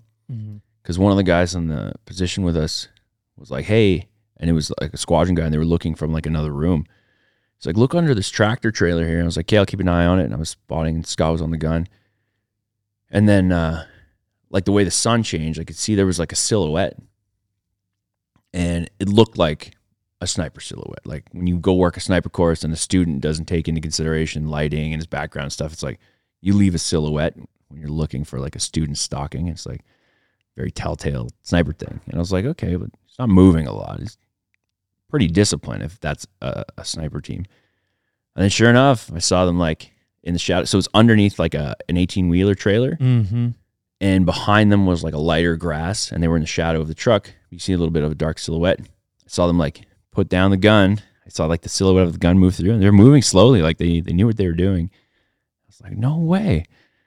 So he posts up beside the shooter spotter. I could see like the silhouette again. So I get Scott on. He takes a shot. I think it was 2,200 meters. Again, whatever that is in miles, I don't know. 2250, something like that. And it was off by wind. I made a correction, and he put it like, I like to think it went right through the scope. It's too far to tell. But it hit the shooter, and then the spotter, I could see he got up, and he's like yanking on the rifle, but he must have had it strapped. The shooter must have had like the gun strap on because he couldn't get it. He sent another round, and he just, spotter ran, and I could see him like alleyway. And because I could only see him cross the alleys. We were trying to time it, like he'll be at this alleyway. No, he missed because it's still probably a 6-second flight time or something, whatever it is. And it's just like he ran out. There was like a report that came in later that we heard intercepted. Like, no more sniper infiltration by daytime.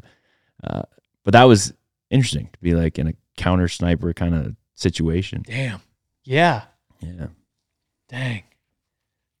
That would be just one of those situations where just all the years of training just had, like you were out-trained him. Yeah, and it was something I didn't really... You had more skill than he did. Well, that or we had the upper hand in the fact that we were already in position and they had to move in position, which is challenging. You know what I mean? If someone's already watching and now you have to get into position, that's harder than if you're in position. Do you know what I mean? Like the vice versa. So for sure. It could have been that. Maybe they were better than us. I don't know. But right. We got Dang, the upper hand. Wow. Yeah, there's no tell. I mean, it's crazy just, reading some of the stories. Like, it's crazy. There's just a number on paper, and then there's no telling how many it actually was. Yeah. For guys like yourself. Yeah. I had a really good time there. Yeah. Yeah. And even like not just the doing that part of the job we trained so long, but just I think back to it a lot. Like just the chilling in the in the hotel. And there's a lot of times I'd go to the rooftop in suntan. That's wild. Then I'd get in trouble. So when you're in the room that you're sniping out of, you guys are obviously like probably super still.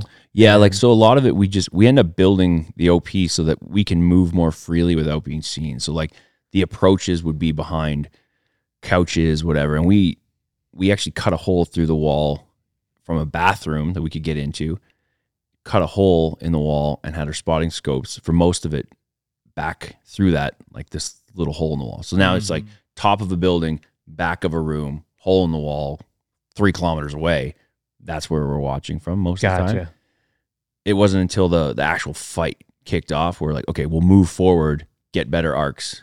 Gotcha. And be able to support and help better. Yeah. So yeah, you build it up and it's like anywhere we go, it's like we just try and make it a little better every day. We're like cleaning the floors and like making it our own. It was fun. We just like do the OP thing and come back and like smoke these little cigars and watch Alone on an iPad survival show, Yeah, for sure. And was that your last deployment? No, I did one more in 2018 or 19. It's been 2018, I think. So 5 deployments in 10 years? So 1, 2, 3, 4 deployments. So my first one was 2014. I got out a year and a half ago now. So like from 2014 to 2019, I guess is when it started trickling off for me in special operations. Yeah, it was 5 deployments, I think. And there's a couple little small things I could say. We go here and train some people or go there. But yeah, like deployments to like Iraq or Afghanistan. Yeah. Yeah. And the last one was pretty non-eventful. Right. Like ISIS had kind of been pushed out. We were just doing like targeting again in cities and it was slow. And because we'd been there so long, there was a million rules and you needed approvals everywhere. We're just trying to get out the door. And like that one was more annoying. Mm-hmm. Yeah. It wasn't the Wild West anymore. No, and that's like anywhere you get a road to zero. It's way less oversight and, red tape essentially. And then how much did that die off from one to the end? Your first drastically to the last one. Like drastically. I like even the roto where we made that long shot, it was still, you could tell that we had been in that theater so long because there's so many rules. Like compared to the first roto that I went, the first tour, you could just tell. They're like, oh, this has to now go through a million layers of approvals and generals and this and that. And like, yeah, you could feel it. And then the last one was like, I'm essentially working out and suntanning and shooting my pistol. Like, I had a buddy that was in, he graduated high school in 2003 and then went, just straight to the Army, went over there and, was in there. Afghanistan or Iraq? Iraq. What year? In 2004. 2004. He would have been in Iraq in 2004, and he was talking about like he came back for his second deployment. And they're like, all right, we got some rules now. Yeah. You guys can't run over people in the Humvee. Yeah. Like, come on. Yeah, like just like had a little bit more oversight than they did in the but like, I can't imagine. So you got out a year and a half ago, so 2022. Yeah, in April this year it'll be 2 years out. Yeah. But there was like... So there was nothing going on then. Not for me. There was... Yeah. It was like a fizzle out of my career. Yeah. And then did the drama really just start after Sean's deal? Or had that already started for you? No, that had already started. Yeah. Sean is where I just like started talking about it. Did they pull his podcast down? They did at first. So as soon as he released it, I remember I was in Montana going to do Andy Stump's Cleared Hot podcast, and he just put it out. Sean just put his out, and then there was like this big response. CanSoftCom sent him like a cease and desist on the thing. It was like, there's all these legal concerns with it. You got to take it down. And so he calls me, and I'm driving back from Montana, and he's like, man, this is what I just got. Like, what is this? And I'm like, let me send it to somebody. So I sent it to a friend, and they're like, this is nothing. Like, this is from a CanSoft major. You know what I mean? Like, yeah. He has no business sending this.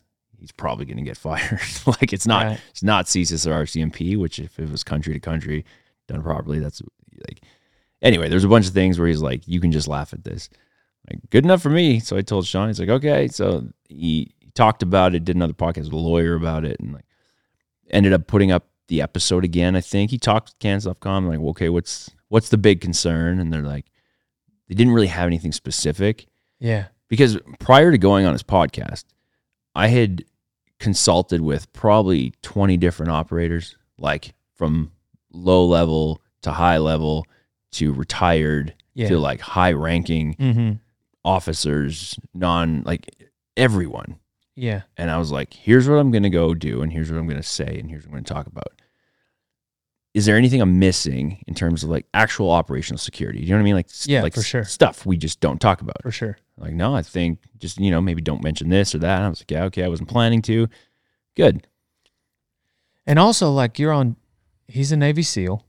Yeah. You were, what podcast were you? Maybe 40 or something like that? Oh, I can't remember. But there had been a bunch, Yeah. He had talked to Rob O'Neill already about the funny thing is the story of this shot, our own government put it out. I think it was like a week later. Well, we still had guys in that position. That is an operational security concern. Right. Because it was my brother-in-law, his sniper team, that took the position from us. And because of that article, they got bombed. Oh, you mean a week after the shot? After the shot in 2017. Damn. They put that building got bombed. Because the article was out, and they had to like quickly exfil, lose that position, and like were put in danger. But years later, you can't just. But years later, I can't casually tell the story. Yeah. So, when everybody's out of everywhere. The big part that I realized is there's a COVID portion attached to my story. That's right, and that's what they didn't want out. Yeah. So they were just pulling at straws, like, don't talk about this or that or this, and I'm like, they didn't like the fact that like it didn't look good. I think you weren't part of the pandemic. Yeah, that's right. Yeah, and that was like how my career ended. Which is weird because like it's not like they're secretive about how aggressive they are with all the bullshit around. Yeah, I don't know if shot it's like and all that. Yeah, no, it got crazy. I mean, like you can't even go into the country without it. So like, what's the big deal that we've got Dallas Alexander, who is like, hey, I'm kind of a little bit more on the freedom side of the aisle. I don't understand like why that would, I don't know. Yeah. Oh, I get it. It was very mind-boggling. Well, both of our governments seem to make decisions that the people find mind-boggling. Yeah, this is true. You guys have not escaped it either. No, we have not. So thankfully, maybe there's a ray of sunshine, a ray of hope for both of us, but we got to get rid of both of our leaders right now. Yes, Get them out of office. Yes, sir. Someone new in office. Yeah. Maybe they can just be buddies and they can both go to some island somewhere and hang out together. Yeah. Wearing stripes, hopefully, but anyways, whatever. Yeah. It's hard to hide my thoughts and beliefs sometimes, but that's not necessarily what my show revolves around. And I'll talk about it, but it's just not necessarily. I myself am not. I don't feel educated enough to really speak too much on all of it. To be honest, like I would, before I did that, I feel like I would need to have been through what someone like yourself has been through. You know, like I feel like that should be a prerequisite for somebody. Even me, like the whole thing was just, I believe quite a bit in freedom. Mm-hmm. And that was it. And I'm like, I'm not trying to tell anyone what to do or what they should or shouldn't do. And like, I don't know enough about politics to be commenting on everything. And like, I'm just like, I just want to be able to make my own decision on, let's say, what goes into my body. Yeah. That's it. Like, make an assessment. If I want to talk to a doctor, talk to a doctor. None of them could give me answers. If we're talking about like the shot stuff, I'm like, I'm just about freedom. Like, I'm not an extremist. You know what I mean? For sure. And then with the political side, I'm like, look, this is just, it's weird. Yeah. Yeah.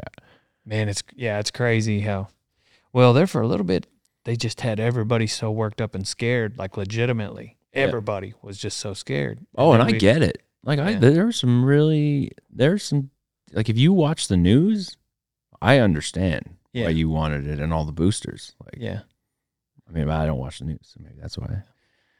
Yeah, I just, and then for me, like, regardless of how dangerous the actual, COVID-19 is in and of itself, it's just like, all right, well, I'm not going to sacrifice freedoms. Like, like I'm still going to, all right, there's a risk of me getting severely sick.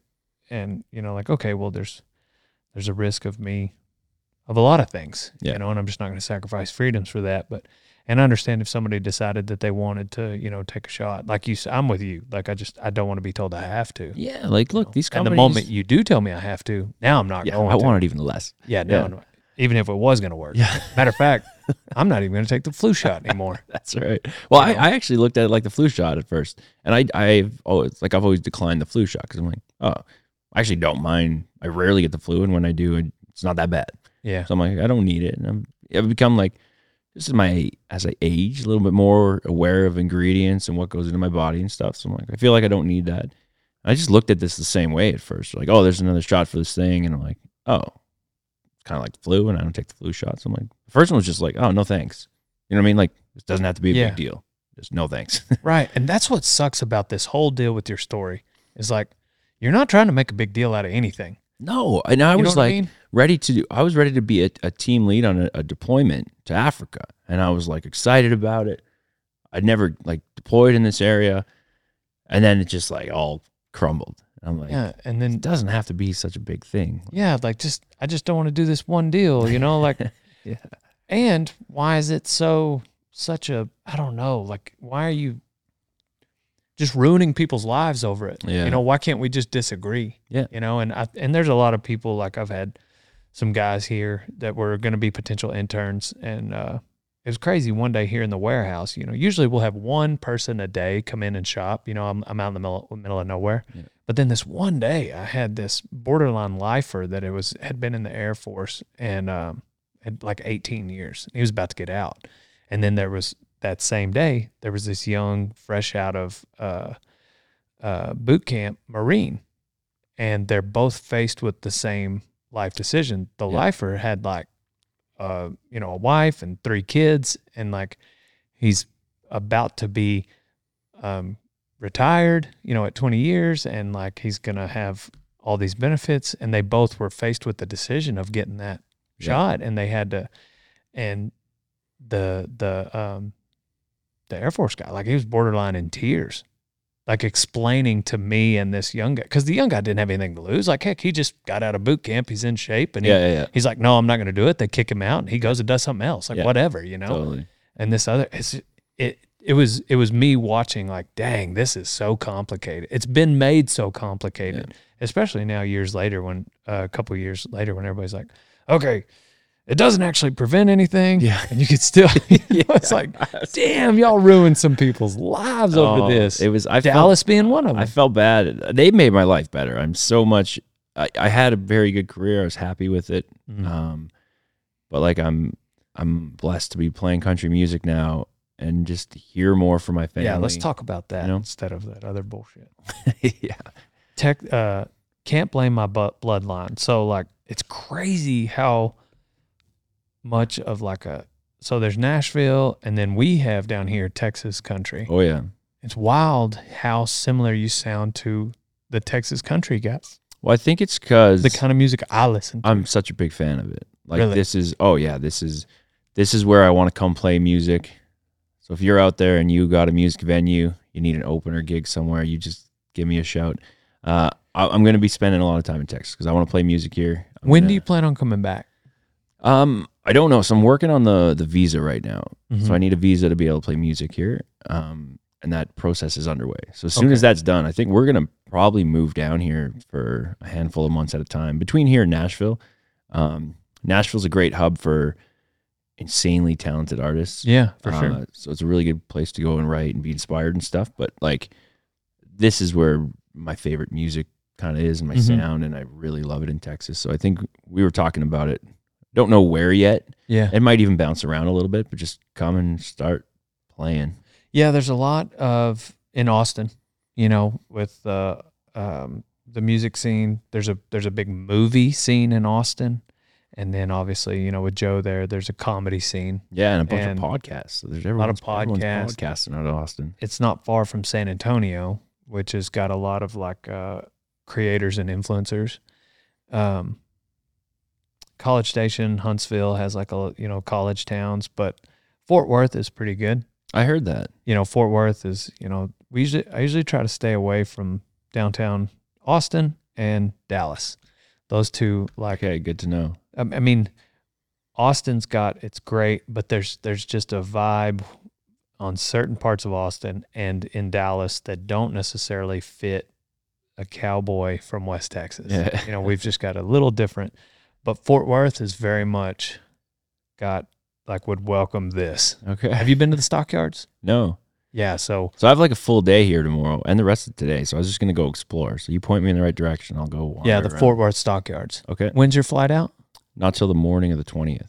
Okay. I got like all day tomorrow. So I got a deal later today. You do have all day tomorrow? Yeah. Yeah, so we should meet up. Okay, cool. Sure, yeah. Yeah, because the stock show, and then we could take you, we'll do something, go to the stockyards or something. Would love to. I can show you Fort Worth. But essentially though, those are kind of the places. And then most of Texas is like what you see here, like little bitty towns like this. Yeah, I think I really like that. Like when we would come train here and it was Canadian Texas, that little county. That's up in the Panhandle. Yeah. But the town just had like one like saloon in it. And I went in one day, there's live music, and then I was following it a bit, and they'd have artists that I like roll through there sometimes. And so so your album, is this your first album? This is my first like studio album. I put out a live album a while ago, and that was more because I was starting to play bar shows, and everyone kept asking me if I had music out, and I didn't. So there was a lot of places just weren't booking me. So I recorded one of my shows of just all original songs, and I put it out as a acoustic, like a live album. And that one was out. I think because I listened to it, and then I listened to the growth over a couple of years of playing. This album I really like. That one I'm like, I'll probably take it down after once this one's all out. It's just not what you're. Yeah, I mean, I get some good response. There's people that really love the song. I'm kind of torn actually because I get some really nice messages about the songs, and so I'm like, we'll see what happens. But yeah, this is my first studio album, and I'm excited to have it out on vinyl. There's 2 of the songs that are out on like Spotify and Apple and stuff like that. And it's Can't Blame My Bloodline is one of them. Yeah, right? Can't Blame My Bloodline is the newest one out, and Child of This Land was the one I put out before. And then other than that, you can only hear it on this vinyl. Mendota Ranch. Jason Abraham. I think I heard of that place actually. Mendota Ranch. Yeah. Sorry. So that's Jason Pelham and Jason Abraham. So anyhow, I'm sorry to be distracted. I was just really curious if it's the same person. It must not be. Right. I'm sure they know each other. Being in Canadian Texas, like that town has like 5,000 people in it. It's very small. One question I had: when did what's TL stand for? Like team leader. Team leader. Okay, so when did he become your actual brother-in-law? Was it his sister or your sister? No, his sister is who you married. Yeah, but we're still engaged. We got engaged right before we weren't allowed to travel. Anyway, okay. We want to do a destination, so we're kind of planning it right now. Oh, cool. I call her my wife. We've just been together a while, so it's essentially my wife. Gotcha. But yeah, that was I want to say 2014, 15. Like I met her just I think a little bit before our first deployment together, and then it was funny because I asked his permission if I could take her out on a date, And he was like, hell no. That's hilarious. That's like, oh man, okay. So at first, actually, it's his fault. I was living in an area downtown Ottawa, and she was working at this like fancy restaurant. He's like, oh, you got to go check this place out. I was like, oh, it's a little fancy for me. He's like, I'll go. He's like, Sarah works there. It's amazing. And I didn't even clue in. Like I'd known at some point that he had a sister, but like I just didn't clue in. I didn't remember. So I go to the bar and like order a drink, and then I'm like, wow, who is this? And then we chat a bit, and like I did not put it all together. We're going to the shooting range the next week, and he's like, oh, did you ever go check out that restaurant, Giovanni's? And I was like, yeah, I went in, and I was like, you wouldn't believe who the... And then like before I said it, I was like, oh my God, like that was your sister. That's hilarious. Then he like gets angry. So I started going back there more. Yeah. And we were chatting a little bit, and then I asked his permission to take her out for dinner, and he's like, no, hell no. I was like, okay, fair enough. So I told her, I'm like, yeah, we can't really chat anymore. And then I guess in the background, she was harassing him, and eventually he sent me an angry message, like, and he's like a very intense guy anyway. He's like, look, call Sarah. She wants to go out for dinner or some bullshit. It's like, that was like his permission to me, you know? I think he planned it all so that we could be brother-in-laws, and we live right beside each other too. Well, so not to get too much into your personal, but I was on an event, a Can-Am event. They're originally out of Canada. And I was for 3 or 4 days I was hanging out with this family, but they were telling me that like a lot of people people don't get married as often in Canada. Is that a thing? I feel like the French people bring down the percentage, the ratio. There's so maybe it was more like French specific. Well, it would bring down the whole number. It would bring down the average, because like I got a lot of French buddies who are like, oh no, we don't get married. Like, okay, so it was French specific. It's not a Canadian thing. I don't think so. I've never heard that before. Outside of like, you don't think it's a Canadian thing? No, I don't. I got you. Okay, I'd only heard that from one person, so I wasn't real sure if that was like a fact check that. Yeah. Cool, man. Well, today's an exciting day. I do have I got to get to Dallas this afternoon, but I have we're going to go buck some bulls real quick. Very cool. And some horses. All so right. If if you'd like, love to have you over there, and we'll go do that. And I would love to. Yeah. So I don't know if you've been to a practice pen or anything. I know you've been to a rodeo. This will be kind of front row. These are a little toned down than what you might see at a rodeo. It's funny. Sarah gave me one warning and one rule coming down here. She's like, don't get on a bull. I was like, well, I mean, we'll see. I'm not a bull rider. We were like, let's say it was off. She's like, you're going down with one rule. That's hilarious. And then even my daughter, who's now just turned 3, was like, yeah, Papa, you can't get on a bull because you could break your finger or your shoulder, she told me. Yeah. And then she's like, you can't play guitar. Well, this has been a really cold snap for us, 5-6 degrees, and so we have not been practicing for the last week. Yeah. And so today is the first nice day of the week of the month of the year, I guess. And so we're itching to get out and just do something, buck something. So that's why it's so quiet, because everybody's over there already getting ready. Yeah. So all right, everybody check out Dallas Alexander. Can't Blame My Bloodline. Look him up on Instagram. This record you can only get on my website right now. So dallasalexander.ca. And that's because I'm offering the whole first press, 1,000 records, all signed, all autographed. Yep. I'm going to get this one signed. So check it out online so you can get a signed copy, and make sure it's in focus. There it is, right there.